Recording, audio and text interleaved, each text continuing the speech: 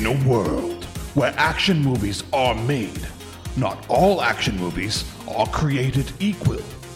Only the best make it into the Action Movie Hall of Fame. Knock, knock. Can you fly, Bobby? There can be only one. Hey, I'm Matt Brand. And I'm Derek Bordelot, and we're coming to you from the helipad on top of Nakatomi Plaza.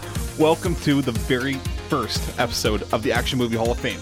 Every episode we do a deep dive on an action movie, and at the end we vote, and we have to decide, we have to agree, That's right, whether or not a movie deserves to make it into the Action Movie Hall of Fame. And yes, it probably goes without saying, but there are going to be spoilers. yes. And today we're going to be looking at, I think pretty obviously, 1988's Die Hard, starring Bruce Willis. Let's take it away.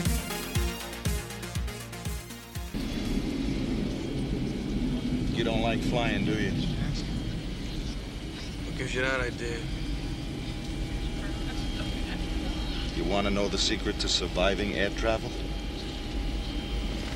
After you get where you're going, take off your shoes and your socks. Then you walk around on the rug barefoot and make fists with your toes.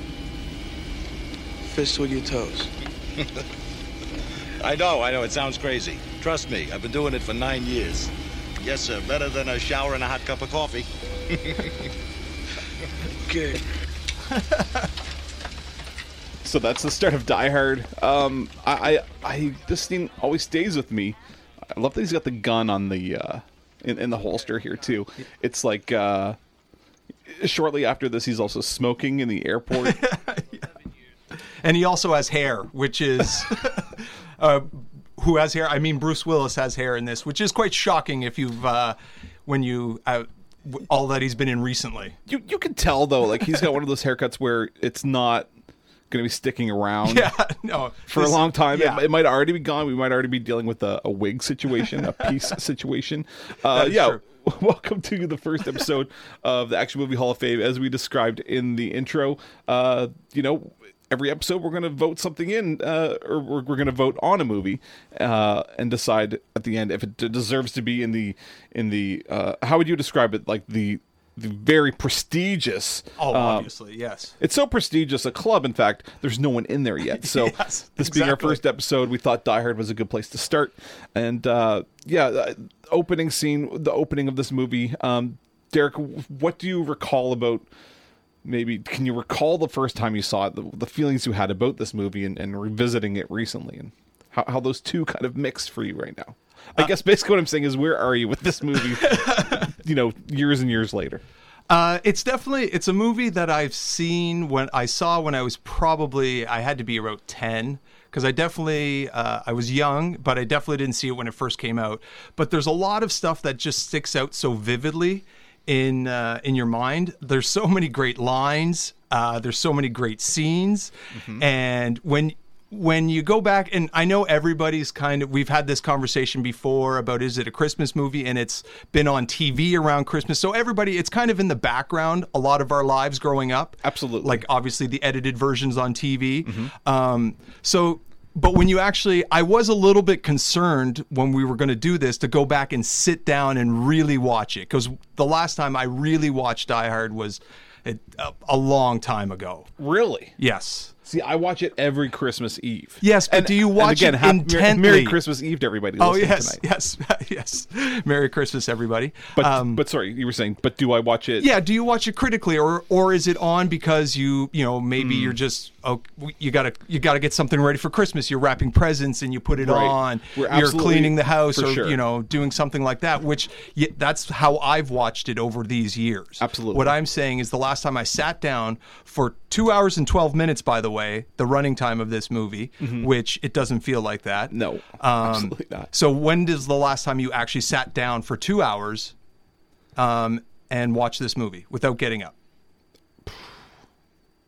That's my point. I can't even think. I mean, watching a lot of scene, I feel like I could quote pretty much the whole thing, Totally. But yeah, I'm usually wrapping presents, eating Canadian Chinese cuisine, as is our Christmas Eve tradition. So yeah, to your That's point, nice.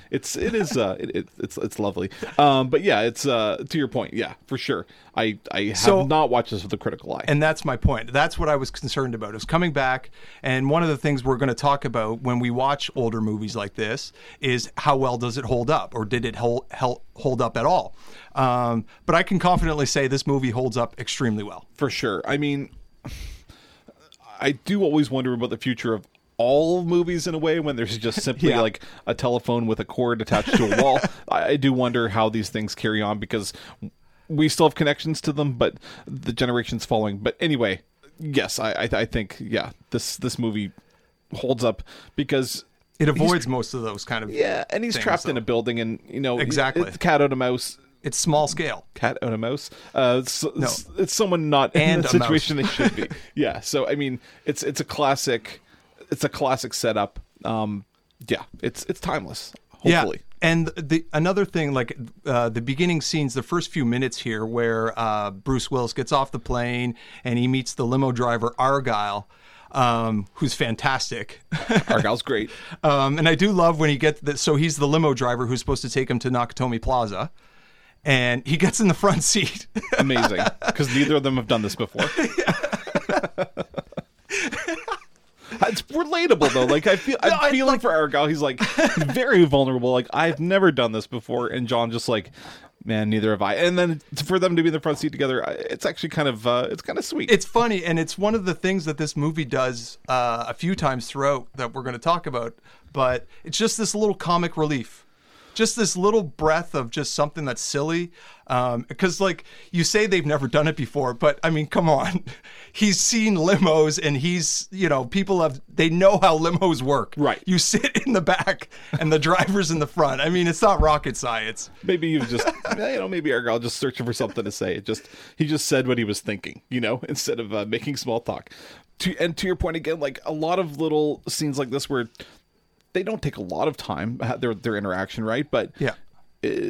we get so much of a character Totally. of Argyle than would be there otherwise. Instead of him just making quips, it's actually just like, And- they're having a real conversation, Yeah. And even if it's just for a minute, But in we already addition, like him. We already like him immediately. Totally. But in addition, it builds to what John McClane's character is and who he is, what his personality is, right? Which I'm going to get to in a little bit more, but later on. But it's good insight into John McClane's personality as well. Actually, and one thing I love is when they're in the cab, and we're going to listen Limo. It's not a cab. Sorry. He's a limo driver in the limo, and while they're in the limo, I love how Argyle breaks down John's entire Yes, life that's here. totally. So let's listen to that real quick. So you divorced? Just drive the car, man. Hey, come on, you divorced? You separated? She beat you up? She had a good job, turned into a great career. Now that meant she had to move here. You're very fast, Argyle. So why didn't you come? Well, why'd you come with her, man? What's up? Because I'm a New York cop. I got a 6-month backlog in New York Blah, scumbags. blah, will blah. still Yeah, try to put just you behind give it bars. up. You can't Yeah. just pick There's up- no bad guys in LA he can arrest. No. He's got Like- unfinished business. Like Yeah. he's got a personal vendetta with some cases he's working. Yeah. It's that's a really lame. He's not a nice guy, right? Like we know that. And actually, it's funny because as we're talking about this in order, I'm looking at my notes, and just coming up, he's about to go into the airport, and he's about to see the woman in Yeah. in white jump into the boyfriend's arms, and I was just like, he's got a little quip about everything. I'm like, is John an asshole?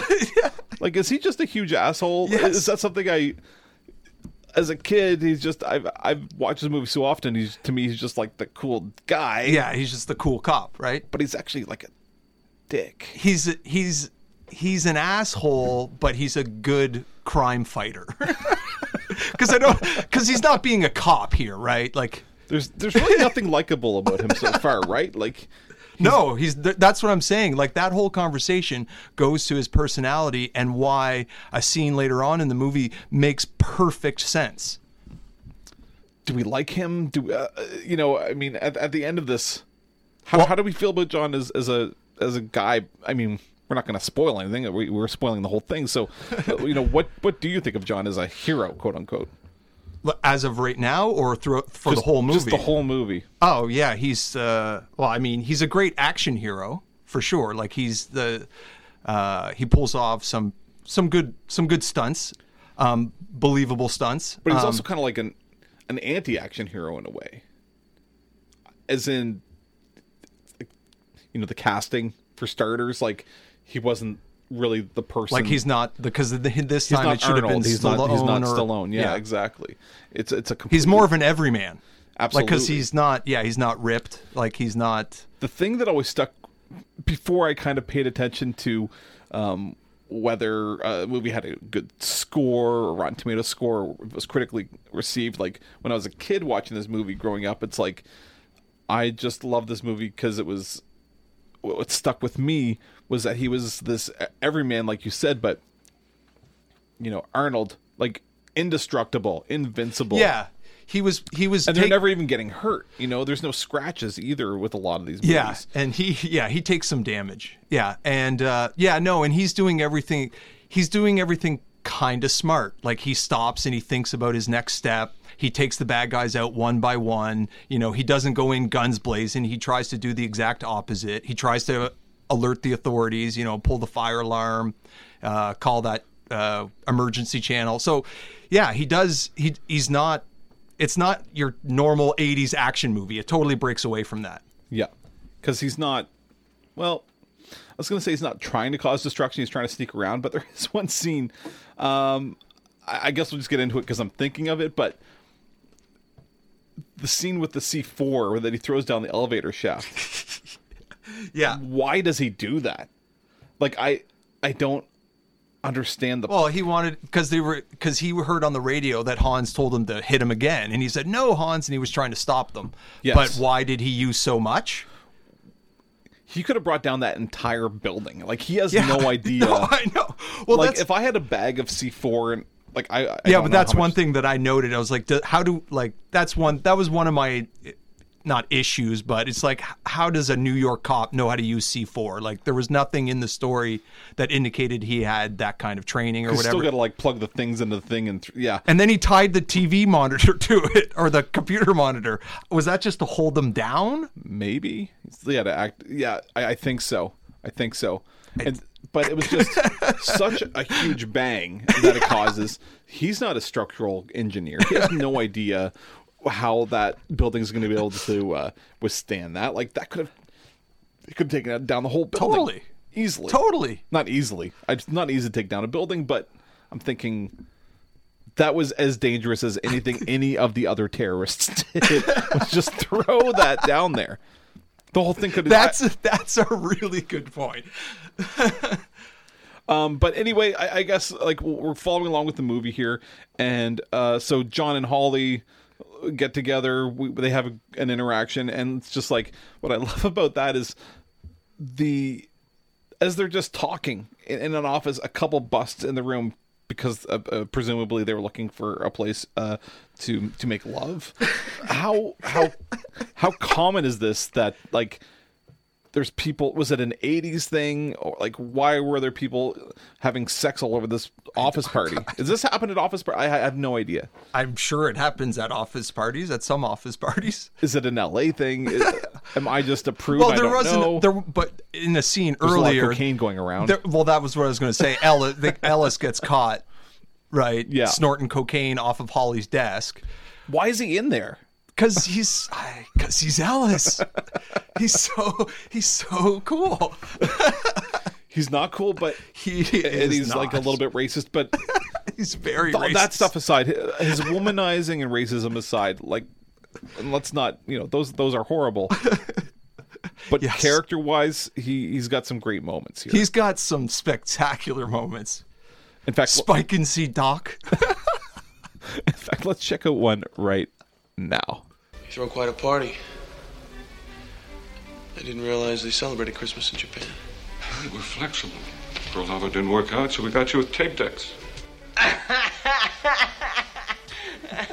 Actually, it's sort of a double celebration.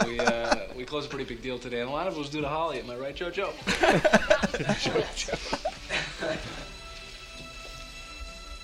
I need to hear him say the part about the watch. John. This is awkward. Super awkward. So awkward. Have you met everyone? Have you met my cokehead coworker Of course he is. who's trying to screw me? Yeah. Did you meet him? He was just doing cocaine on my desk. Yeah. I was hoping He's you- great. He's Ellis. Show him the watch. Yeah. Show him the watch. Well, go on, show him. What are you, embarrassed? It's just a small token of appreciation for all our hard work. It's a Rolex. What you... I'm sure I'll see you later. Oh, God. I can't... What you can't hear, of course, is just Alice's face. Yes. Which is just But one thing, amazing. One thing I want to just quickly point out, though, about how did it age well? Like, none of those outfits are very 80s. No. Like the suits on the guys, like, yeah, Takagi is wearing a double-breasted suit, which is kind of out, but other than that, doesn't have the giant shoulder pads. You're right. And Holly's hair is a little... It's pretty 80s. It's pretty 80s, but it doesn't look crazy, though, right? Like, it's not out of this world. She looks good. Yes, but I have to disagree with you on the hair. I have to disagree with you on the hair. It's a perm. It's very short in the front. There's just a few wisps, and then it's quite big in the back. It is a little wispy in the front. The hair, and I'm sensing shoulder pads too. Oh, she's definitely wearing shoulder pads, but it's not that bad. It's not that bad. No. No. And no, it's like a peachy color. It's not like neon or anything. You're right. Okay. Thank you. Okay. Bonnie Bedelia, you're good to go. You're not too 80s.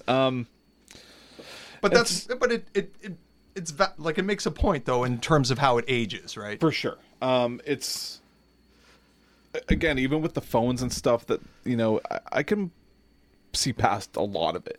I just maybe it's because I just love the movie, but I don't think that's the case. Like, no, because they didn't play like, well, obviously the radio played, but the radio was the main tool for communication, and that's not unusual now. So it's not. Do you know what I mean? It's not like all the terrorists in the building or thieves, whatever you want to call them, would be using cell phones in the building. They would have been using a radio, and maybe they would have had an earpiece instead of using. For sure, and they could even I was thinking about it. They might have collected everybody's cell phones at the beginning when they got there, sort of thing. We could have created the same situation. So, it's hostages. It holds up. Pretty it basic holds stuff. up. Yeah. Let's actually talk about when the terrorists come into the building, or the arrival of them. What do we make of kind of the crew? Like, what are your first impressions of this group that gets together? It's almost perfect. Like, because the introduction to almost every major or semi-major character in this movie is actually really good, right? Like, when the bad guys are rolling down the street in the truck, it's menacing enough. Then they come in the front doors with that backstory of them talking about the basketball game to distract the guard. Then boom, dead. Then they go get the other guy. They set everything. It's so professional, and they quickly go through one scene where one of the bad guys is talking to himself in German and counting his steps, going this way, going that way, and he knew exactly where he needed to go. Yeah. And it was just like, it's just a little scene that shows that they know this was planned for a really long time, and they know what they're doing. For sure. Although there's a couple things that I love those points, but there's two specific things that I remember really sticking out in my mind. Was one, when they take out the first security guard, they flashbang him. Yes, and he goes, ugh. Yeah, like, okay, fair. You can use a flashbang in that situation. You probably didn't need to. You probably could have just walked up and shot him. But let's be honest, if you had a flashbang and you honestly thought that was the only time you got to use it, you'd be like, frig it, I'm going to use it. Of course, I would have used a lot more than a flashbang. I'm just saying. Just saying. Looking back throwing at a grenade in there. Looking back at it, maybe maybe didn't need it. That's No, all. I agree. Yeah, it's unnecessary. The other thing, and I love this, Theo, the kind of The the computer hacker guy, yeah. computer hacker trope guy. Yeah. He's great, but at one point it's pretty early in, and he's hacking something. He's doing something with the computer, and then he has to also destroy some equipment as well. He gives it a quick side He kick. gives it like a karate like spin kick. It's like, I don't know if that is how I don't know if that's the going to computer hacker accomplish. guy is supposed to disable equipment by roundhouse kicking it. I don't. Good point. I don't know. That's how I would do it, but I'm not computer hacker guy. I'm not Theo. He is. Oh man. Okay. I did find that and the amount of sparks it cost So many is astronomical. Well, no wonder he roundhouse kicked it because it was obviously. I mean, if you can roundhouse kick like that, I mean, I don't know why he just doesn't do it to the safe. And then there's also the scene where there's the two brothers, right? Yes. Just describe what happens because it's just so annoying. I was going to ask. I assume you would know what they were doing. Not exactly, but I mean, so what the point? Yeah, the go brother ahead. the character that I mentioned earlier, who knew exactly where they were going, counting down the halls, was looking for what I assume are telephone outside connecting wires. Right? He finds a big box of wires. At the same time, it flashes to McClane on the phone with the limo driver, and then that call gets cut off. So that's what I'm assuming he's playing with, right? Right. So he's doing all this very sophisticated stuff. He's got a giant box with numbers counting down, and he's hooking that up to all these wires. And then his brother comes down with a chainsaw and just cuts all the wires on the top. Yeah. But he was racing, he had to do something before before he cut, right? Exactly. He had to it was finish like a race something. against time. Yeah, he was like, no, wait. But they even the subtitles only said speaking German. Right. Yeah, I love that they're racing. It's like an unnecessary risk because it's like you could. But do you know why? What was one doing and what was the other one doing? I have no because I idea. figure whatever the first brother was doing with the he sensitive had to stuff. finish that before the other brother could do the other thing. Yeah, but whatever he was doing was going to be negated by cutting all the wires up at the top. We don't anyway. know that. We don't know how these electronics work. You're assuming that. I'm assuming not. Okay, that's fair. We'll never know. We'll never know. No, I have no idea. Okay. But the next scene with the terrorists or the thieves, whatever, when they barge in, this is the one thing I wanted to talk about. Like when they first get off the elevator? Yeah, when they get off and into the party. Before we get into that, I want to just make the point that I was talking about where McClane's personality. Because right before that, Holly is in with John, right, in one of the office, and she gets called out to give a speech. Now, clearly... Right, this is what... They've just had an argument they had about a little tiff, right? Basically about what Argyle already figured out about his unwillingness to be flexible. Supportive. I mean, his wife got a fantastic job. She's a director of clearly a very successful company. Hello. And he's a New York cop who could be an LA cop. It's just, but anyway, but this is my point was she gets called out to do what's clearly a very important speech. She actually said to speak to the troops, probably talk about how successful the year that they had and everything. And as what a supportive husband would do, or a proud husband would go and be like, I want to hear my wife's speech. But we know he's an asshole. Yeah. So we know why the reason that he's not in the room where the terrorists come in is a really good reason because it fits for his personality. Because you can always have one of those ones where he went to the bathroom. And then when the terrorists came in and you're like, yeah, of course, it's possible that you were in the bathroom. But this one fits. He's like, I don't even want to see her. Right. I don't want to see her give this important speech. She's not that important to me. And even just... So he is an asshole. Yeah. and I mean, I'll give him the benefit of the doubt that maybe he didn't know the speech was about to come up. But I felt bad for her. The woman came in and got her out, interrupted their conversation saying, you need to give the speech. Yes. So he knew it was coming, now. No, I just mean before that, he... Oh, no, he didn't know that. Yeah. No. No, but I did feel bad for her because she just got in this big fight and it's like, okay, I have to go give this speech. Yeah, totally. Now. But Holly's a suck. rock. She's a rock. She's a pro. Yeah, she's a pro. Yeah. She just proves it time and again. And so what happens? So did you say you want to talk about the terrorists getting off of Actually, I didn't know if you wanted to, but I just wanted to mention. I wanted to make sure I talked about that point about his personality before people were like, he said he was going to talk about it, then he didn't talk about it. Well, I think it's a good time to maybe, the terrorists get off the elevator, and this is the first time we hear from one Hans Gruber. Now, where is Mr. Takagi? Joseph Yoshinobu Takagi. Born Kyoto, 1937. Family emigrated to San Pedro, California, 1939. Interned Manzanar, 1942 to 43. Scholarship student, University of California, 1955. Ellis has just been creeped out by Hans at this point. 1962.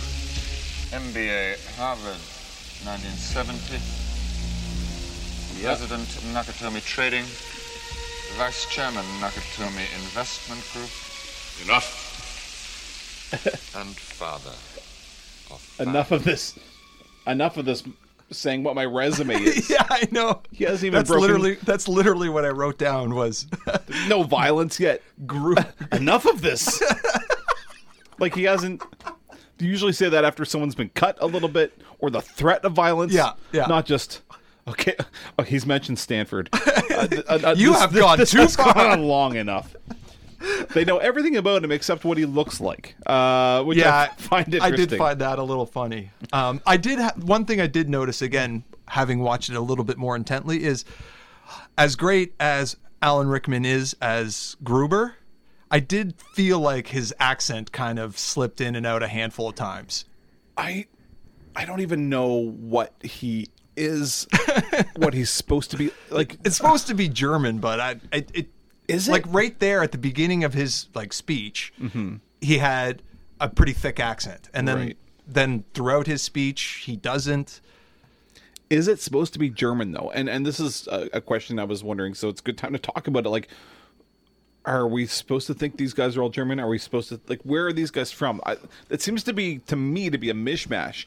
And as far as Alan Rickman is concerned, his voice is just incredible. And this is the first thing I remember seeing him in. I think this was his first movie, to be honest. Maybe his first American movie. And so, he was definitely a stage actor, but his voice is so strange. He's English, but it's not. What is his voice? I've never heard anyone speak like this before. I don't know. Because so, I obviously I know him not obviously, but I know him a lot more as Severus Snape, but it's the same accent.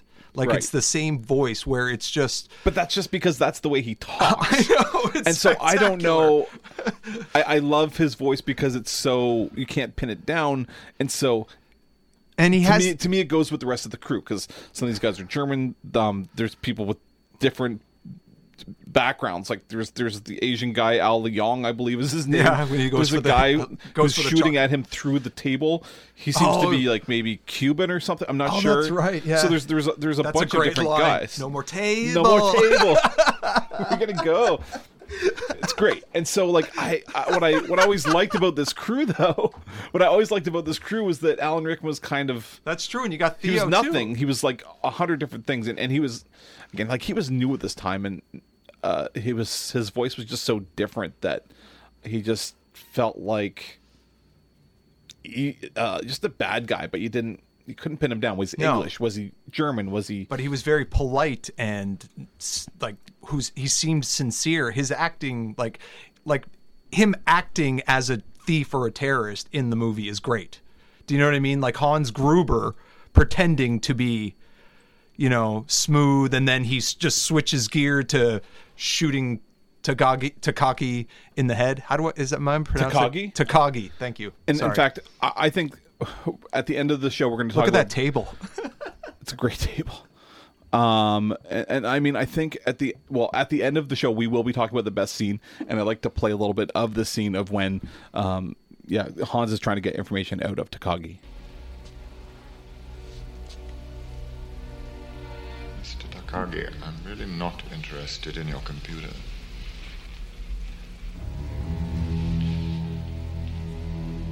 need the code key because I am interested in the $640 million in negotiable bearer bonds that you have locked in your vault. And the computer controls the vault. You want money? What kind of terrorists are you? He seems almost goofy there, like the way he's holding his hand. You know, and then, Han shoots him in the head. Jumping ahead. I don't think we have to watch the whole scene. No, but, I don't think so. But yeah, the tension in the scene's really great. And what I think really works about this and what makes a lot of what makes this movie great is this scene. It sets up so much about what we know about Hans and just the stakes, right? And how like, far he's willing to go. We're Right? not messing with him because, I've seen this movie a lot of times, but I remember how I felt when he got shot early. It's like, oh wow, The blood stain on the window. Yeah, because that was a huge thing for me. The trope too was always like, oh, this guy has information we have to get out of him, so we have to keep him alive, right? And that was kind of the feeling we were getting with Takagi, because he had this information to get into the vault. It's like, no, we'll just deal with it some other way. And it's like, but at the end of the day, this is a bad dude. He would have been better off, right? Probably. Just give him the code. Oh, for sure. Well, he'd be alive. Well, maybe not. It all depends, but I mean, you just give them the code, and then because it's just if they're just after money, like he said, just take the money. I'm sure they will have some level of insurance on their 640 million bearer bonds. I'm sure you can't just come in and steal them and now you own them. He seemed very sure of himself, like way too sure of himself. And holy crap, there's the scene, we're watching it now. Just got shot in the head.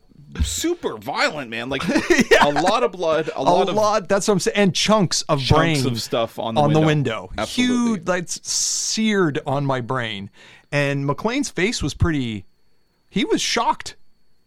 Right there. Like that was like I don't remember seeing that. Like he was shocked that happened. A really good conduit for the And I love how that door So they hear a noise after they shoot Takagi, and McClane goes and hides in a room, and the bad guys are going and looking in all the rooms, and that room's door is locked, so they don't go in. It's clear, but it can clearly be locked from the other side. That's a great scene. They don't quite figure it out. So nobody can be hiding in a locked room. And so at what point does he kill the first brother?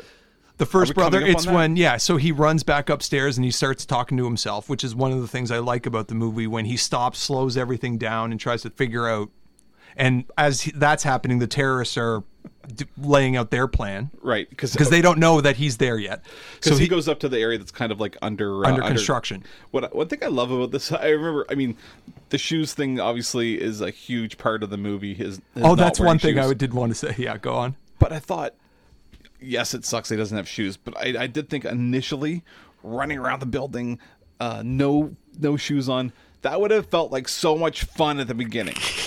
Like, of course it doesn't work out later. Like, he would have liked to have shoes. Yeah. But that feeling of having it's the idea of like being in the mall after it closes, just like running around everywhere. Wait, you would run around the mall with no shoes on? That's disgusting.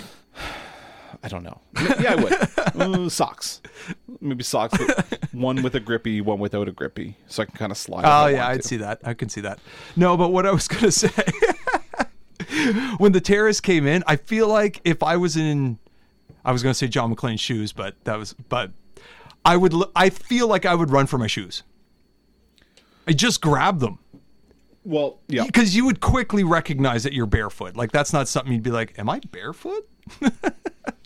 You'd be like, okay, I got to grab my shoes and then run, right?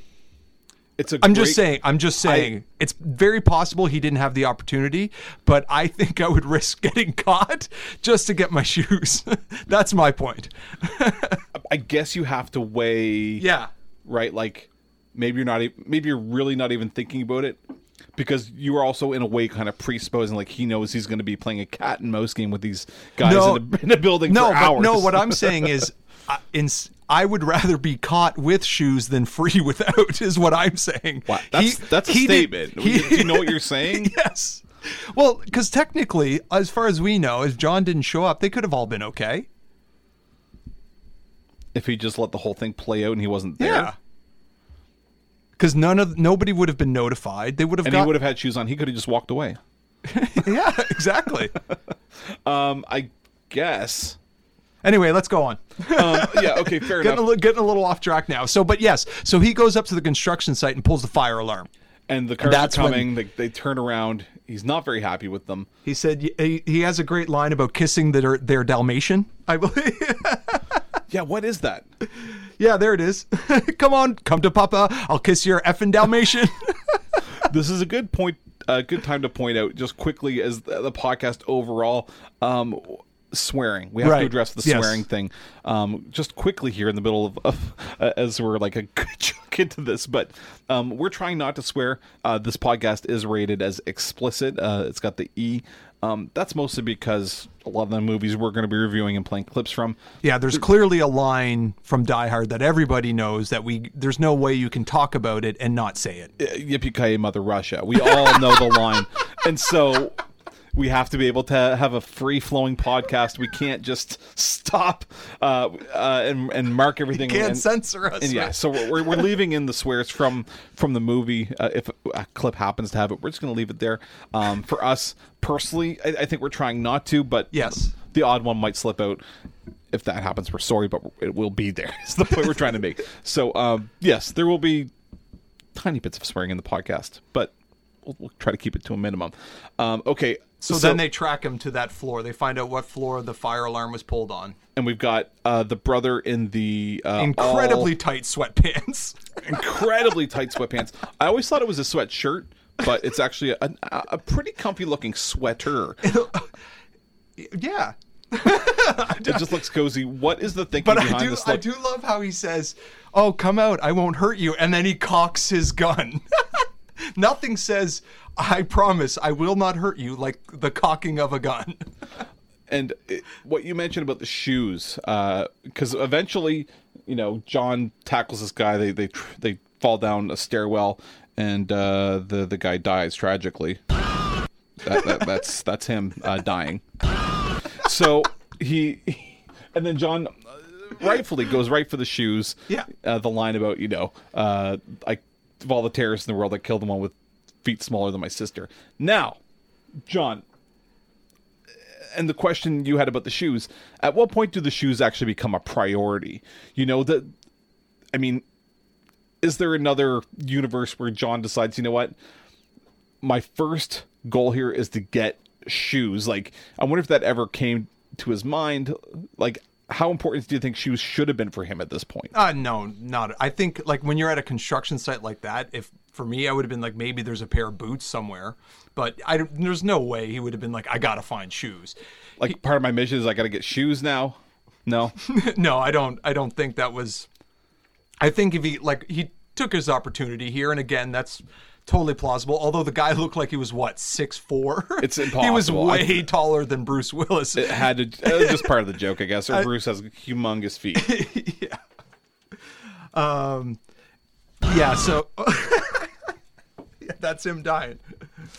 So what are we going to next? And then he kills them in the stairwell, and then he gets the. Is that where he gets the detonators? Where he gets the detonators? Yeah.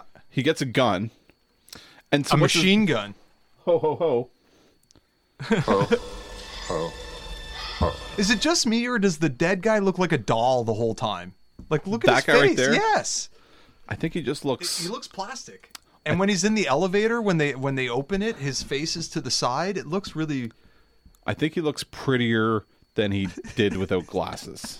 I think the glasses... So you're saying a dead guy without glasses is prettier than an alive guy with glasses? I'm saying that dead guy without glasses is prettier than that guy with glasses.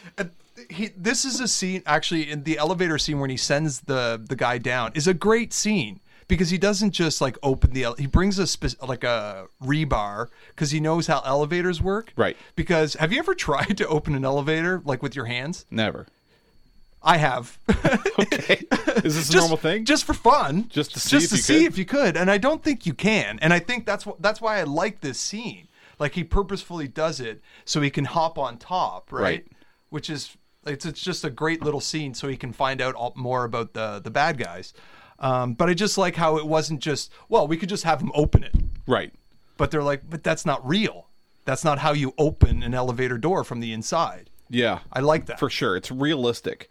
There was this Netflix show about the movies that made us, and they did one on Die Hard, and a little to that point, like, they walked through the physical space because they had the building. They knew they were going to shoot it, and there's the scene where he later kills that guy's brother when wrapping the chain around his neck. They were like, well, they happened to see the chain there, and they came up with the idea for that just by the walkthrough, you know. And so I wonder if it's kind of the same thing that you're talking about. It's like the care of making the decisions real life decisions, right? You know, is part of kind of what sets this movie apart. Like, see, he looked like a doll. There he is, looking like a doll. But totally, I totally agree with you. It's the attention to detail on the little things, right? That make it different and make it stand out. And it's more than an action movie. Like, it's a well directed. It's a great looking movie. The way the camera moves. I know I'm on this rule of thirds thing, but I'm just seeing it right here as we're watching. Even just Han on the elevator, looking at like so many Hans, so many. But what would otherwise be just kind of throwaway shots in other movies are like. And then right after it, perfectly the pan straight up through the roof of the elevator. Like, that's a great little. The way the camera moves, pans all over the place all the time. You know, it's something. It's another reason it's got such sticking power, because it's a shot movie. It's not just an candy. action movie. Yeah. It's not candy. Like, it's filler. Like, it's filling, right? Like, there's a lot going on. It's better than an action movie. Like, it's not just or it's more than an action movie. A little bit more, for but sure. Like, even the fight scene between that brother right there, it was more of a wrestling match, which is more realistic.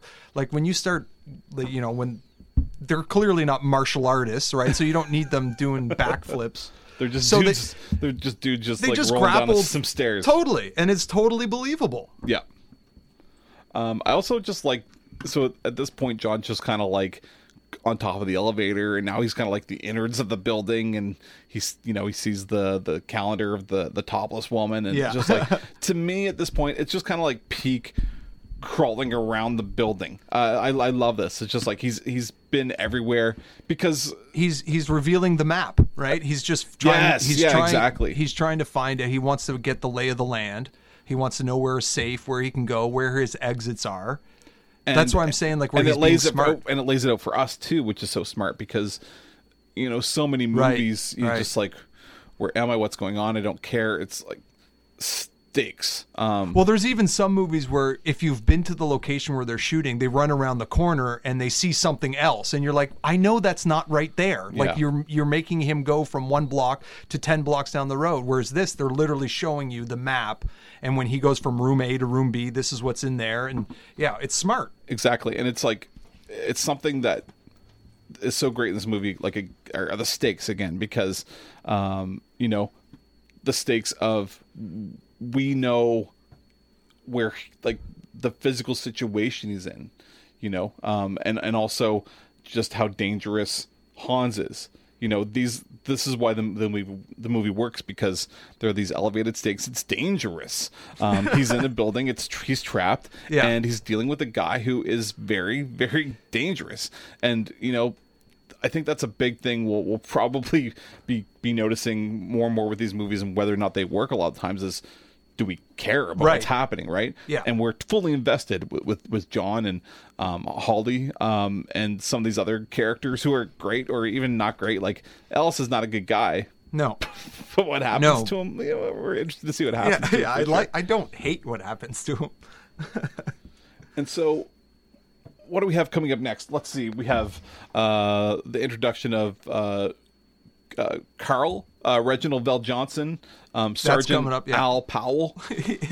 Which, because I happen to have closed captioning on when I was watching it, there are so many times over the radio that John is calling him Powell, and I think he's saying Al because they sound the same. Al Powell. I thought he was saying pal. I thought he was saying a combo of those two. It What's might up, pal? It might even be that. Oh. It could be all those things. In fact, and at one point he calls him Babe, which I loved. He just tacked a Babe onto the end.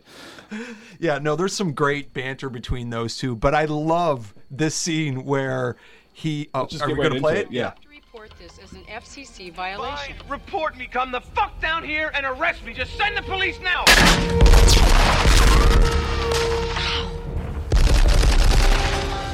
Yeah, that's great. We missed the part about the pizza. Yeah, we were so. This is an emergency line only. I know it's an emergency line. What the fuck do you think I'm doing? Ordering a pizza? Yeah, it's amazing. Like there are clearly gunshots happening. They clearly heard it. They send him out. The amount of times the police are just like, it's like they don't want to, for whatever reason. It's Christmas Eve. It's Christmas Eve, man. They just want to get home to their families, get their Twinkies. Because John already had them going to the building. They turned around. It's just like, guys, there's clearly something going on because this is like the third call to this building. Right? Just go in there. And even, I mean, God bless you, Carl. Reginald Vell Johnson. You go in there and you're in there for like 30 seconds. Like, there's nothing going on here. He was so close to getting murdered, though. If he would, like, I agree with you. He after saw the fact. No, because the guy had his hand on the gun in that scene when he finally walks away from the elevators. Right. If he pressed an elevator button to go up, he would have been dead. There's no question. These guys were too good. They were expecting that kind of crap. Yes. But I don't know how good a cop he was in that moment. He's not a great cop. It seems like he gets better as the movie goes on. Okay. But he's and it's something we might as well just discuss now. I was going to bring it up later, but when John is kind of telling, I think he's telling him over the radio about, you know, in case he dies, he's telling Carl what to say and to Holly, you know, pass this message along. And but they're chatting before that, and it comes up about why Al Powell, Sergeant Al Powell's on desk duty. Yeah, desk jockey. It's like I killed a 13-year-old kid with a laser. Yeah, laser. He had a ray gun. Oh my god. Yeah, that's dark. He killed a teenager. That's horrible. That's dark. Like, I'd seen this movie so many times. Like, that's a cop makes it. You know, it's just a line in a movie, but right. maybe it's just the time we're living in. It's like, oh my god. Yeah, he should not be a policeman. No, not right? a job anymore. I mean, I guess technically he was a desk jockey. I don't know but he still has a gun and he was in a car. So I don't. Yeah. I guess I have a different definition of a desk jockey, right? Someone who can't have a gun, like he shouldn't be doing that job anymore. Yeah, no, like he clearly you killed a 13-year-old kid. Made my God, that's terrible horrible. decision in the heat of the moment, right? Yeah. It's so like, so that hasn't aged well. No, that definitely. Yeah, because it's interesting. It's a good point because we're expected to feel sympathy for him, but like you said, given the times, it's kind of like, yeah, you probably shouldn't be a police officer, man. No. You know, back then it's like, oh, he made a mistake. Yeah. You know, now it's like, yeah, you get another job. Yeah. Sorry, you don't work here anymore. No pay, no leave with pay. Okay, so a pretty good scene here. When John is running away through he's in the elevator, he's being chased, and he's putting I love how he puts the gun in that hole to hold himself up, and he's dangling in the elevator vent. How do you feel about the scene, Derek? It's a bit much. Because clearly when you watch the scene, if you watch it kind of closely, and I love how he's listening for it, like at what moment would he be like, I can make it, right? He knocked the grate that's covering the vent and he knocked it down the shaft, and then he's listening to see how far down it is. And it's forever. It's still falling right now. I'm like, how, like, 1 second is too far. Yes. Do you know what I mean? Yeah. And it falls for like 5. It's like a Roadrunner fall or a Wile E. Coyote fall. Yeah. But yeah, you can clearly see in the scene when he actually is going down the rope. It's a good tense scene, right? And the line after it's the best. But when he's going down, but as it falls, you can clearly see he's falling into the middle of that shaft. Yeah. That's almost the only mistake in filming in this movie, because he's clearly falling not close to the wall where he can hang on. So, yeah. I thought it was a pretty good edit. I thought it looked pretty good. No, it does not. Really? Okay, well, we're watching it now. Another thing, like, he's putting the gun in the hole. How does he know that gun's gonna? It fits he doesn't. perfectly. That's an interesting coincidence, but it does have an adjustable handle. I mean, that's believable. But this, you'll see. He's dangling now. We have to tell the people at home what's happening, so it's not just. But yeah, he's dangling. Okay. He's still dangling. He's dangling a little bit. Oh, the gun's starting to give out. No. That nylon cord is going, and he's reaching. He's reaching. I don't know what his plan is, to be honest, but he's gonna. Okay, watch. Here it comes. Okay, watch him, because he bounces off the wall. Okay, so he's fixing his grip. He's super close, but he just doesn't make it. Watch, bounce, gone. You see that? Yeah, you saw it. I know you saw it. I saw you. Although, I mean, it's close. It's not bad, but I think what it almost looks like, he's like kind of like starting to ricochet off a different side, like bouncing off of it, and that way I'll give it a pass, because I think it's fine. I mean, it's not that bad, but this is great. Come out to the coast. We'll get together, have a few laughs.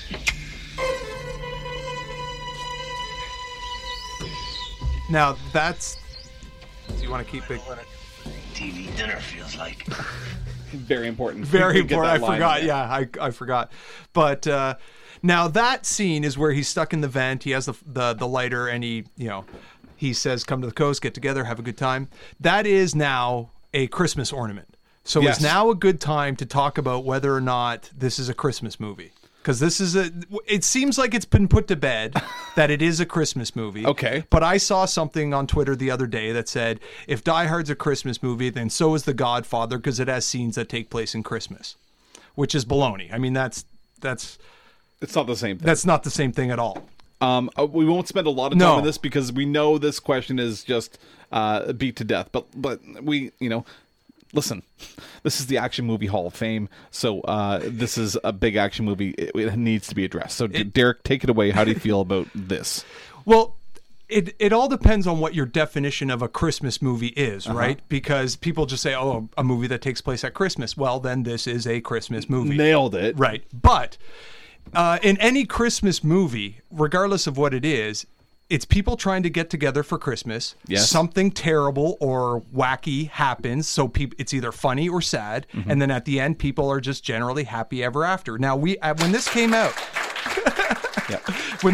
we didn't know that Die Hard 2, 3, 45 was coming out, right? So at the end, technically, everybody lived happily ever after, right? And throughout the movie, there is Christmas music. Throughout the whole time, they make the reference to it. So in this movie, they're just people got together to celebrate Christmas. Yep. And that's why it's a Christmas movie.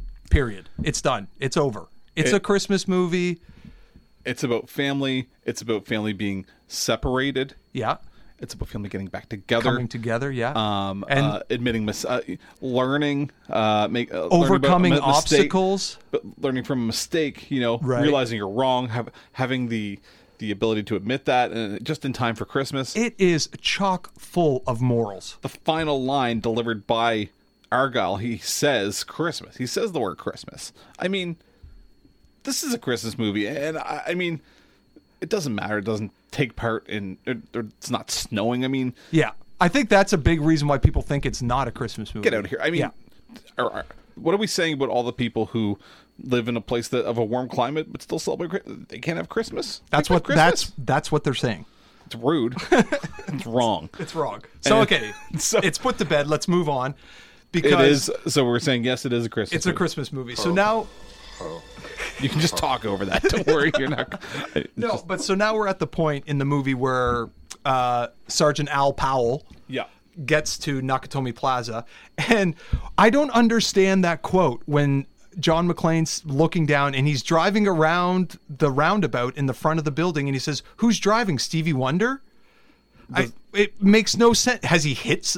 I assume the idea is that Stevie Wonder's blind. Bingo, so he can't drive, right? Yes. Is that?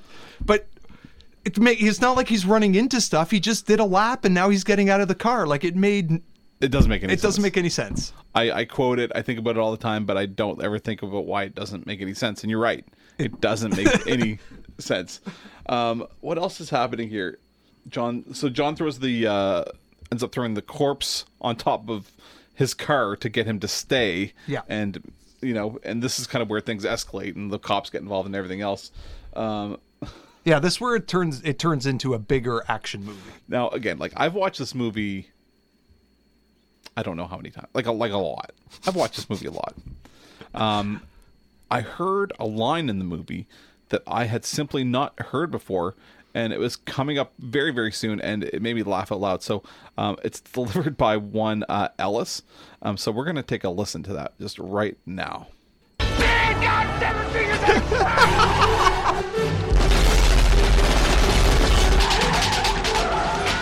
So yeah, they've thrown the corpse in the car. Sergeant Al Powell is running away, driving away. Argyle's just living his best life.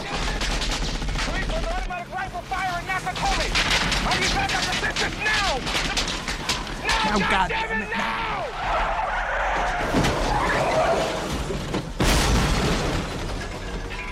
He just freaks out, right? Like Well, he was getting shot at. He was. Like, would you expect him to drive calmly? I guess I would expect him to turn around. Full on reverse until he just crashed over a wall. I'd like to think I'd turn around. Richard Thornburg shows up, just playing the exact same role he played in Ghostbusters. I love it. This guy's an asshole.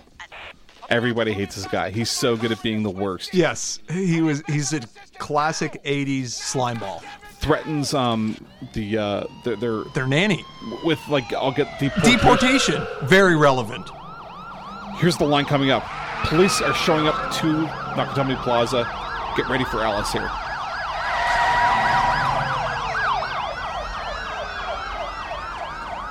Why did they stop so far away? I just thought I'd love to hear that sound. I never thought I'd love to hear that sound. What kind of weird shit is Ellis getting up to? Well, we know he's a cokehead. Well, right? Yeah, but I mean, how many times has been like had a run-in because of his coke issue? It's a good question. How many times does he hear sirens and go, "Oh shit"? I gotta get out of here. Clearly. I think another great scene and something that could be potential. We'll talk about best scenes, and I think this could be one of them. The scene with Ellis. He steps up and decides he's going to negotiate. Derek, can you think of any reason why he decided to make this decision? No. Don't. He wanted to be the hero. I think he clearly thought. Well, he was on coke. He was doing coke right next to Holly, right, like off the back of his hand. So, I mean, do you honestly think he thought he could broker a deal between these people and what was going on? I mean, or do you just think? Because I honestly just thought he was convinced that he could bring John in, and for some reason that would stop everything. I mean, maybe Ellis is a truly great salesperson. I mean, it's not. He is. Or at least he thinks he is. I mean, he really sold that Rolex. He works at Nakatomi Plaza. I mean, let's go. So I don't know. Maybe he really does, or maybe this is just a fun. It was always supposed to be this fun scene, but they nail it because he's so smarmy. Oh, it's the best. His teeth are amazing. His teeth should be their own character. Like, I hope his teeth got paid their own wage because he's just so. But in that scene, he has one of the lines that when I heard when I was 10 years old, me and my brother would say it not to each other, but like just not about the movie, but just completely out of context. And he goes, when Ellis says, "Hey, John boy."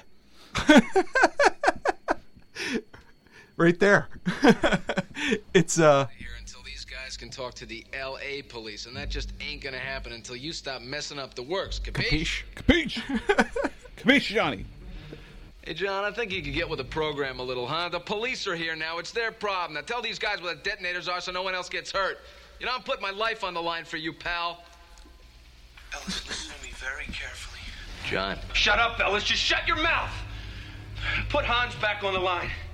Hans, This shithead does not know what kind of man you are, but I do. Listen to me. Good. Then you'll give us what we want and save your friend's It was life. always You're too not late for part Alice of at this this point, equation right? this time, you realize. There's no saving no. Alice. Absolutely not. No way. Hans. Babe, put away the gun. This is radio, not television. Hans, this asshole is not my friend. I just Maybe met him he's tonight. just I in don't know him. character. Jesus Christ, Ellis, these people are going to kill you. Tell them you don't know me. But I really don't know what he did. He honestly think John. those are I great think teeth. right now he's figuring out that this isn't going to work.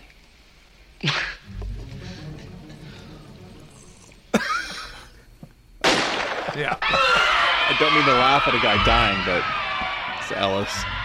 It was Ellis.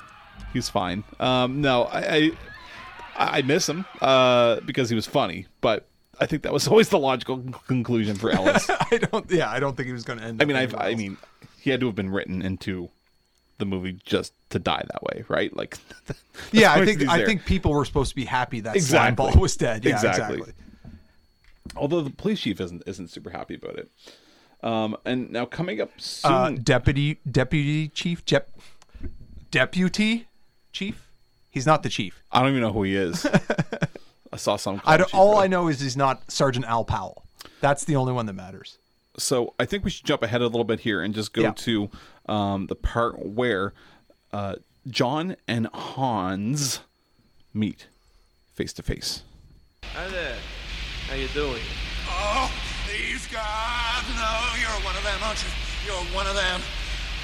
No, don't kill me, please, no, please. Don't kill me, please, please, Whoa, relax. Relax, I'm not gonna hurt you. I'm not gonna hurt you! Bill Clay, ladies and gentlemen. Yeah, there he is. What are you doing up there? It's a good.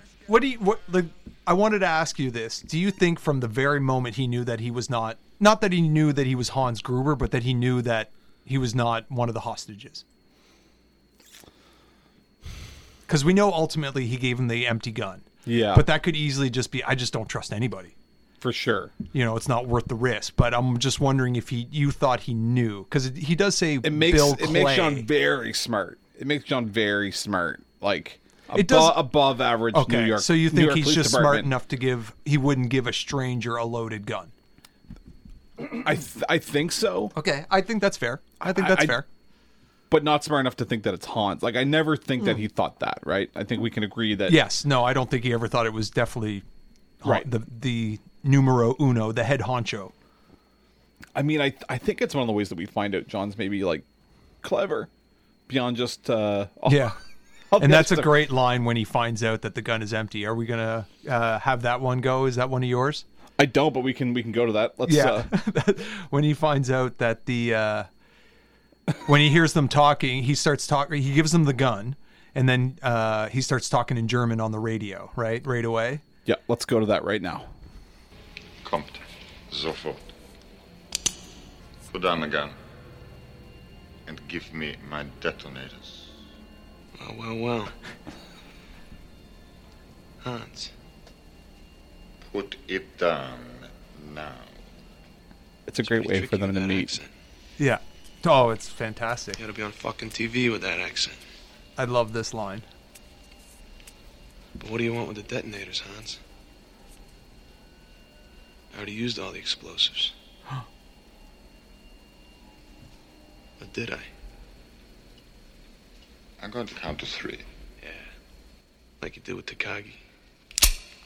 Oops. No bullets. No bullets. You were saying... You think I'm stupid? Yes. You've been...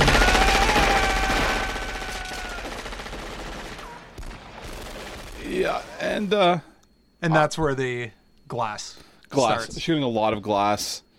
And a very graphic kneecapping happens here. As he's laying down, coming up, as he's shooting, it's very graphic. That is a lot of knee. And then he falls right on that. Yeah, that is a fantastic death scene. So that guy, just random bad guy, gets his knees shot. Each knee gets shot at least 6 times. Oh, they explode. They're just gone. They're gone. There's no more kneecaps. Yeah. If he hadn't died when his head crashed through the window after that, there'd be no saving his knees or legs or it's just the whole thing was just a waste. Poor guy. Okay, so we get into a lot of action here. The shooting of the glass. John makes an emotional, not emotional plea, but he talks to his buddy. Oh, that's pretty. He's the amount of blood he loses in this movie. What does he use to like bandage himself in the bathroom? It looked like his tank top. Was it the tank top? His super clean tank top. That got dirty in a hurry. But I loved how it actually did get dirty gradually. Yes. Like it started off white and then he got a little bit of schmutz on it. But then once the gunfight on the roof happened, that's when it was really... And then through the vent, right? Like at this point, we're looking at about an hour and 40 into the movie. It's black. It's black. Yeah. Or a very, very dark brown.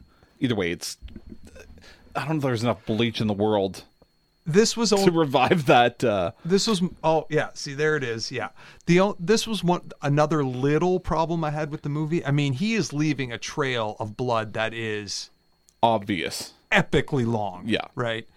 How did they just not follow that? Like, I know they got stuff to do, but they could have just.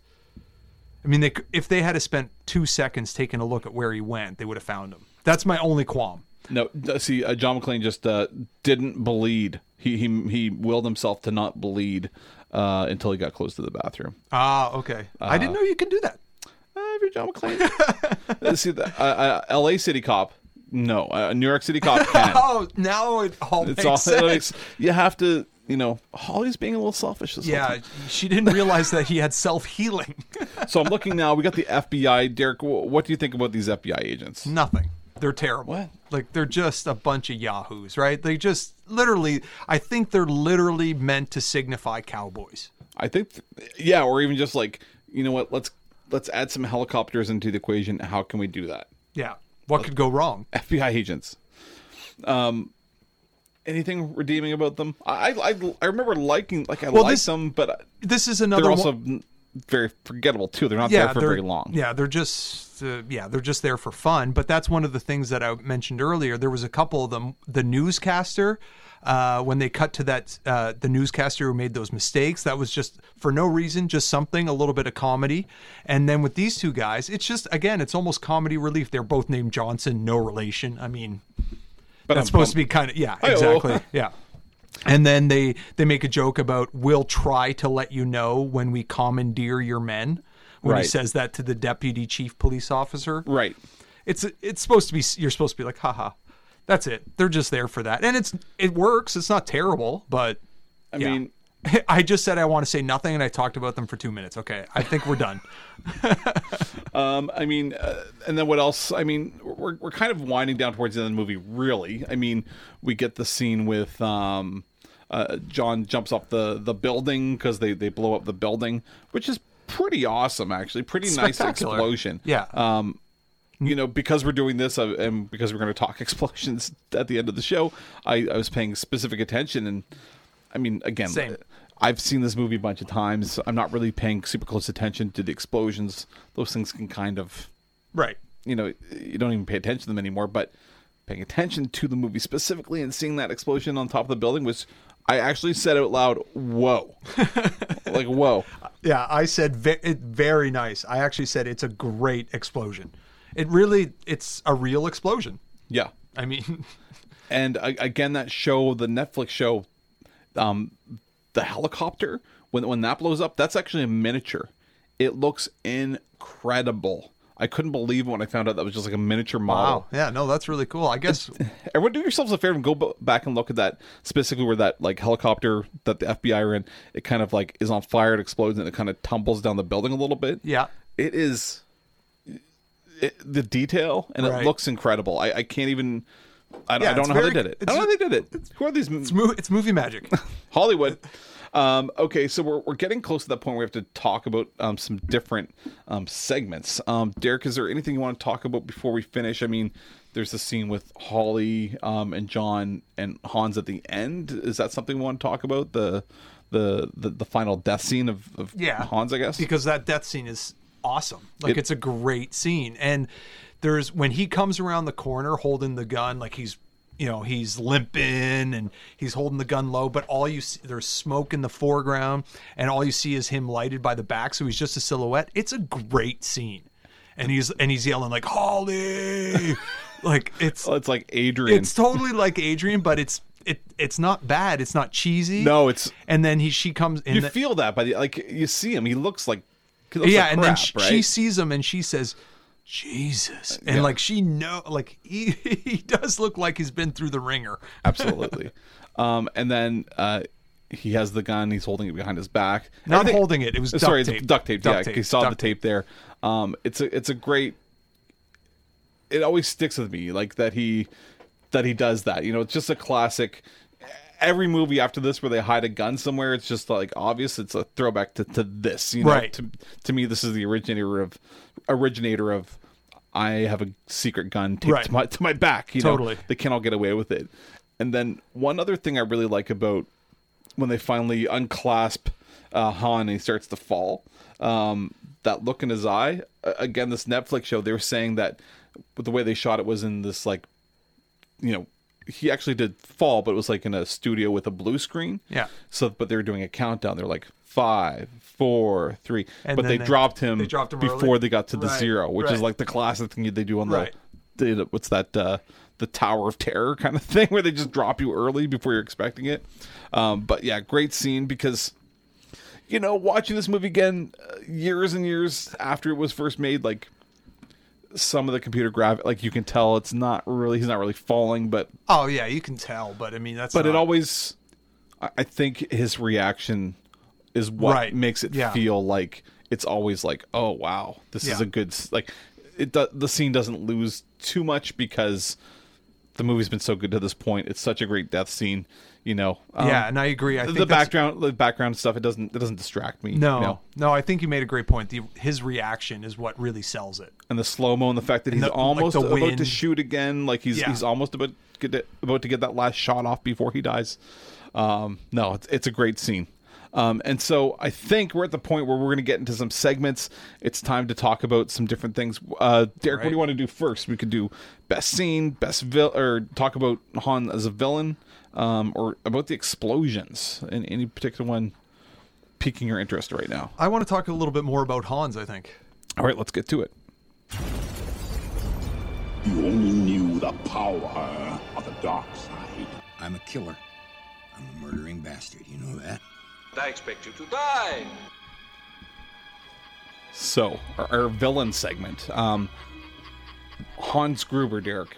What works about him? Why these years later? What doesn't? I mean, he's perfect. He's high class. Like that scene on the elevator where he's talking with Tagaki about where they get the same suit they get their suits from the same tailor, and Tagaki realizes that, oh my God, I get my suits tailored by the same place as a terrorist or a murdering bastard. And he was so smooth, but so violent, right? Like there was almost nothing not to like about him. Yeah. His look, he's got great eyes. He looks like, again, like his look is also hard to place, like the voice is. He could be from anywhere, which gives him just a lot of mystery. Right. And again, shooting Takagi that early, we know he's serious. Again, like I because we've seen this so often, you can't overstate how shocking that was when he shoots him that early. And it seems he's a scary dude, man. He's got a look in his eyes and that gravelly voice. Well, I don't even know what that is again, but it's outstanding and just evil. Like it's just a scary voice. But there's a great scene that we didn't talk about when Holly comes in and says, "I have a request," and he says, "Who put you in charge? What idiot put you in charge?" And she says, "You did." Which is a great line. It's a great line, but in real life, you don't say that, right? No, but Holly's got like cojones. Like she is tough. Like she held Tagaki back at the beginning of the movie. Like she is a tough cookie. Yeah, but you just saw this guy shoot 2 people that you worked with. I just feel like she was smart enough, like just the background of she's a shark, like earlier in the movie, like she could read this guy. She's like, if you back down, he'll walk all over you. And she's just like, I'm going to stand up. And she got everything she wanted. I get it. I was, but it's a great scene with him too, though. As I was Gruber. just a little concerned for her well-being. That's all. I thought, Holly, I appreciate what you're doing. I see how you and John are compatible here with that kind of attitude. I like it, but just this is Hans Gruber. Yeah, he's established himself. He just shot your head and your boss in the head recently. Yes. Okay, that's fair. But he is a quintessential villain, right? Like he was just so bad in such a way that even like now, so many action movies, the villain is just not. They're just nothing. Yeah, they're just there for the bad guy to go find and beat up. And so, is it because we've had 30 years now of villains, or what?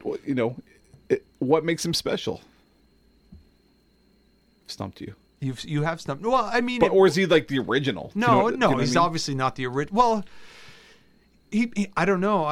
You did put me on the spot with that, but he is the original, like not classic villain, right? Yeah. He is like he said no. That's when he was talking with Holly, he seemed like he cared, right? He was like, no, okay, it will be done, right? And when he was talking to Takagi, he seemed normal, just give it to us. You have no reason not to. You just said there's other locks. Just give it to us and it'll be fine. But then once you push him too far, that's when it. it gets scary, But he was so smooth, but then so evil at the same time. It wasn't just overt the drop in of your a hat face, too. He makes up his mind. He decides like, okay, you're not helping me. Boom, you're dead. Yeah, exactly. And it's interesting too. It's a good point about Hans being kind of like a real dude. He's the bad guy. He's evil, but he's also reasonable. He's got to go shopping for his suits, right? And he's a real guy. Like John's a real guy. Yeah. Which again, like I think brings it all together as far as like this. Why this movie's so great is because it feels real. It feels like these are possible people. Yeah. Feels like, listen, like I could really be wrapping my presents on Christmas Eve, and this is actually happening in LA at the same time. Right. Okay, that's great. I think we should also now transition out of Hans. I keep doing that. He's not Han Solo. No, he's not. He's Hans Gruber. He's really not. And I do want to talk about what is the best scene of the movie. I did want to do that next. Good. We're doing it now. Is that all you got, huh? Is that all you got? Is that all you got? Is that all you got? Is that all you got? Is that all you got? Is that all you got? Is that all you got? Is that all you got? Best scene. Now I'm going to ask you to go first, since I went first on. Well, I mean, I've got last one. a lot of nominees. Well, I mean, the whole movie could be a nominee. I'm just going to go in order. Like I think the Takagi scene, we've mentioned it multiple times. Very tense and just set the scene and gave us stakes throughout the rest of the movie. I agree. That's a good scene. Let's see. The elevator shaft, it's okay. The vent? Yeah. Yeah. I just because I think it's kind of thrilling when he's falling down. Essentially, like that's the most kind of exciting part is when he's falling down the vent. I'm just kind of going through them all here, or the ones that stuck out to me. The police actually getting shot with that RPG was pretty tense when they're running to the other side and they're setting it up. The German efficiency with what they took out the bolt. I loved that and scene. they like tighten the thing down. It's like and they did all that very quickly. And they just kept yelling in German, and all I could hear was "Hurry up, hurry up!" Like I just assumed that they're saying we got to get him. It's like not the first time they've run across a building and set up an RPG quickly. Yeah. And it was a violent explosion.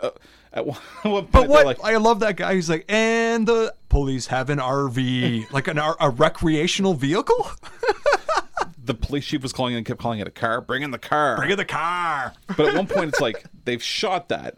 There cannot be anybody left alive in there. Doesn't look like it. And the deputy chief is like, get them out of there. There's bodies burning in there. What? No, they're dead. I'm pretty sure they're just dead. But that is a great scene, and then that's when he throws the plastic explosives strapped to the computer and the chair down. Like that is a great scene too. That explosion. Not long afterwards, it's a devastating explosion. And I feel like he has to answer some questions about that to somebody. He endangered. he endangered more people than the bad guys. And if you own the building, it's like, why did you? Yeah, if you're I think Mr. he might or have killed Mrs. 2 terrorists doing that. I think that's what Al said. He's like, by our count, you got 2 of them. Yeah, but that's also like, was that really part of his? Didn't seem like he knew. I think he just wanted to stop them from shooting again. That's all he wanted to do, and he succeeded. But also, it's a bit much. Is John a little scary here? He's killed a lot of people in one night. Like, he's murdered. I mean, they're terrorists and they're doing something bad, but he's killing a lot of people. He's an NYPD. You know, he's a New York cop. I mean, so just come on. killing a bunch of people, just something he does. I mean, clearly, he's got a backlog of bad guys. That's the reason he can go back to New York is because he's just completely clearing out his backlog of guys in L.A. Yeah, exactly. No unfinished business in L.A. You can go back with a clean slate. Other things. Is this is best scene, right? Not best explosion. Yeah, best scene. I think the Hans and John meeting face to face where he puts on the fake accent. I think that scene's great. I like the second part of that scene more. Like the first part was like, "Oh God, please no, God no." Like, okay, whatever, I get it, but no, I do. I just love the way it sounds. It's fine. It's fine. The scene is fine, but for me, like my favorite, or in my opinion, is the bathroom scene where he's taking the glass out, because it's just so. The whole movie was almost building up to that point, right? Like literally the first line of the movie is talking about taking your shoes off, right? Which I've done, by the way, and it's stupid, right? Yeah. When you travel, curl your toes on the hotel rug. It's disgusting. I don't like walking around without socks on in a hotel. And so curling my toes, rubbing my toes into... See, hotels don't disgust me in that way. I don't like them. I'd rather not be at a hotel. I mean, I don't go to them it's that a weird often. thing. When you stop and think about that you're sleeping in a bed that thousands of other people have slept in, it's a weird thought. It's totally weird. Yeah, I don't like it. So anyway, but my point is the whole thing was building up to that point, and it was totally worth it.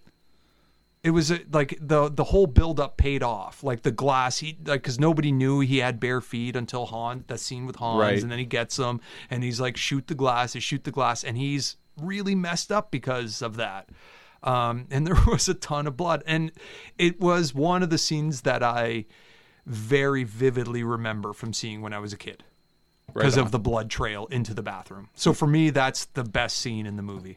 All right. I mean, some other stuff I have is just the one where John is jumping off the roof. He's got spectacular. I mean, there's just because the image of that, right? Like, it's just, you can close your eyes and can see. And the explosion that kind of is Die Hard in a way. Him while he's coming down the building, like it's great. The scene at the end, Han's death scene. For me, I think I know we talked about it a lot, but I'm going to go back to the Takagi scene only because it just sets the stage for everything else that's to come. Yeah. If Hans is too gracious there, if he's not as diabolical, if he's not as ruthless, as cold as he is, the movie's never quite as dangerous for everyone involved. So, I mean, listen. So all these scenes, you think it's the best scene because of the importance of it, and I guess that's kind of the same thing for me. It's just a little bit different. No, I mean, we could have answered any one of the amazing scenes in this movie because, we've watched other movies getting ready for this and this podcast, and it's like there are movies that are longer than this and don't deserve it, and this movie's like, as you said before we even started, it's 2 hours and 15 minutes, and it feels like it's not. It does not feel like it 2 flies by because it's so compact. Everything's important. Everything that happens is for a reason. Right. Exactly. There's no dead space in this movie at all. Yeah. Okay, so we've chosen our best scenes, and we're gonna do one more segment before we get into our verdict, whether or not, again, this is the Action Movie Hall of Fame, so we're gonna decide whether or not this goes in. But one last thing, we're gonna talk about explosions. And so, I think I counted, my word, what were the different explosions? So, there's when they shoot the RPG at the car. Yes, of course. There's the flashbang at the beginning. The stun grenade. The unnecessary flashbang. Yes. The budget crippling flash. So, there's that. The budget. That was the big one. That's actually a nuclear explosion. just continues for a while there. So he throws the C4 down the elevator shaft. Yeah. That one is like that's quite impressive actually, because everyone feels that. It's like a I totally like when it's firing up the elevator shaft. Yeah, that's a great scene. And he's looking down. It's like, my God, man, your face is gonna get melted off. Oh, that's where he lost his hair. It got scared. It just ran away when it saw the explosion coming. What else? There was the rooftop, of course, with the helicopter. Was there anything else? I feel like those were the main ones. Yeah, those were definitely the main ones. I'm just trying to think. I mean, there was a lot of sparks with the gunfire. Does one stick out to you as like the best explosion? What is the best explosion of the three? The best one is the one where he blows up the whole building. Like where he drops down the elevator shaft and it's filmed from him up above. You see a silhouette and he's like, "Oh shit!" And he dives out of the way. Like that's a great scene. I mean, I'm going to say no just because again, like I just feel like it was unnecessary. What do you mean no? You don't get to say. I say that's the best. No, your opinion's wrong, and here's why. Because John, again, he never should have been throwing it down there in the first place. Totally reckless, and it came within. I want to say 30 seconds of the RPG explosion. Right. Let's space these explosions out, shall we? Like, could he not have done the C4 thing later in a way that would have been more satisfying? Like it was a waste. It was a waste. It was a waste. Yeah. But I did want to bring up one line when he was saying to Al about this amount of C4. He said it was enough to send to orbit Arnold Schwarzenegger. Did you hear that? Do you remember that? Okay. No. Is that true? That's when he was talking. When he was talking about Al about the bad guys, he was saying, "Oh, they're sophisticated, they're well financed, this, that, and the other thing." And he said they got enough C4 to orbit Arnold Schwarzenegger. It seems like they shouldn't exist in the same universe. You know what I mean? Right, exactly. This movie seems kind of aware of itself because even when he was talking to Hans, he said like, "Oh, are you another John Wayne?" Like they mentioned movie actors and stuff like that, and that's kind of what he is. So anyway, but yes, that's my So what's yours? Your favorite? The explosion? Yeah. I think the one on the rooftop, simply because you watched a documentary about how it was filmed? No, because I was, again, like I was surprised at how much of an awesome explosion it was. Because I was paying attention to it, it's like, I actually said, "Whoa," like out loud.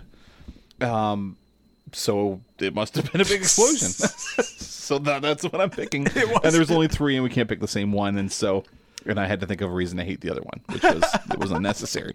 Okay, so we're just about to get to our verdict. But before we do that, before you even hear what we have to say, we're going to put up our Twitter poll, and you can visit us at Action Movie HOF. That's us on Twitter at Action Movie HOF. And our Twitter poll is just going to be whether you think that Die Hard should be in the Action Movie Hall of Fame. We're going to make our verdict in a second, but we want to hear from you. Love to hear your thoughts. Exactly. And tell us other things. What action movies would you like us to promote in the future? Oh, geez. We have a few in mind. We've definitely had a good discussion about what movies we should do, but we'd love to hear what other people think. Like movies that they're nostalgic about and wondering, okay, does it still carry water, or I mean, we have a lot of ideas for movies. There's certainly no shortage of action movies to talk about, but we want to hear from you. We want to know what you want to hear. You'll spark our interest because we're going to get to a lot of these movies. So the more you tell us what you want to see, the more likely we will be to do it. And there's been times that both of us, when we're talking about this, we're like, oh, when one says a movie, the other guy's like, oh yeah, I completely forgot about that one. Yeah, let's do that. So do that for us. So do that for us. Help us out. And then read what other people say to us, and then you'd be like, oh yeah, that movie. It's a great thing. Just saying the names of action movies. Just you don't even have to. Even if you decide to not hit us up on Twitter in your extra time, just start naming some action movies. You'll will not regret it. You'll feel better. Just think about action movies, and you're like, yeah, that was pretty good. Okay, Derek, are you ready? It's time, I believe. Yeah, I think I am. It's time for our final verdict on whether or not Die Hard will go into the Action Movie Hall of Fame.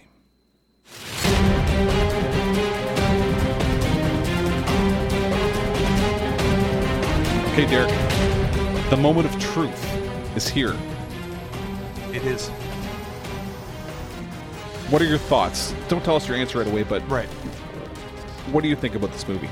I just think it was from top to bottom, it was a well-written, well-made, well-acted action movie. To it, it's like we talked about before, any movie over 2 hours has to be really good. And this movie did not feel like it was over 2 hours long. It's a good movie. It's fast-paced. The action is good. The acting is good. You know, there's a couple of cheesy parts here and there, but I literally think those were done on purpose. For sure. So other than that, like you said, I think it's aware of itself, right? Yeah, exactly. Yeah. Like Argyle at the end was one of the best lines. It's like, if this is how you do Christmas, I gotta hang out with you at New Year's. Like, I mean, come on. He's great. That's cheese, but it's a great movie. And what about you? What do you think? I mean, I think this movie is like a bit of it's influential. I think that's fair. I think a lot of the things it sets up here are things that maybe weren't in other movies before, because it's like a very sophisticated action movie. Complexity. And that it still stands up today. The characters are interesting. The way it's filmed is beautiful. Like a full, a full background on the villain, right? Like a full character. For sure. And even Bruce Willis is admitting that he was wrong to his wife, and right. Your favorite scene, he's showing that vulnerability. Right. They're taking that time for him to admit that he was wrong, that he was a bad husband. You know, and it's like, even though it only takes place in over a few hours, there's growth. It's ahead of its time, in that way. And I mean, getting into a lot of stuff that's on the periphery because we've seen this movie a million times. The action's great. It's entertaining. There's a million different quotes that were great from it. The acting is spectacular. Maybe one of the best heroes, one of the best villains we've ever seen in an action movie. It holds up. Derek, I think I'm ready to give my verdict here. I think I am too. Should we go first? Do you want to go at the same time? No, I'll just go first, and then you can go. I voted in. I think Die Hard should be in the Action Movie Hall of Fame. I do too. It's our first episode. It's our first inductee. Congratulations, Die Hard. I'm really excited for them. I'm genuinely excited. Alan Rickman, I'm sorry you can't be here with us for this. In retrospect, we should have started this podcast much earlier, so you could have been here for this moment. That's right. That's right. Bruce Willis, Bonnie Bonilla, departed Reginald Vel Johnson. Oh, that's right. Yes. I'm sorry you couldn't be here, but listen, you're still part of history. It's a great movie, and I don't think it's going anywhere. John McTiernan, we didn't mention your name once this whole time. You're the director. This is a great movie. Be proud. Yeah. You made an all-timer, John. What else do we have to say? It's Christmas Eve. It's our first episode. This feels great. I'm glad we're ending on a positive note. I'm so happy to watch this again and again and again for the rest of my life. It's truly a great movie. Enjoy Derek, it. any final thoughts on Die Hard? Just when it's on TV, watch it. And when you can watch it when it's not on TV, when you can get it with the swearing, watch it. It's a great movie to not just have in the background. That's my point. To sit down and watch Die Hard is my point. Yes. Watch Die Hard. I love that. It deserves your time. That's my point. It's not just a background movie, folks. This is a classic. But if you want to put it on the background, that's fine too. Yeah, I'm sure everybody would be happy with Support it. Keep watching this movie. Make sure it stays on TV forever. Yes. Is I think basically what we're trying to say. Derek, great first episode. Yeah, love the Matt, music. Thank you. Yeah. Carrying us to the end perfect. here. And tune in next week. Our next episode, we're going to be reviewing Casino Royale. Yeah. So James Bond. Good stuff. That is the franchise, absolutely. But I think it's a good movie. Is it an action movie? We'll find out next episode. Find out next week. Next time on the Action Movie Hall of Fame. Merry Christmas. Thank you. Happy trails, Hans. Sayonara. What's adjourned? Get off my plane. Hasta la vista, baby.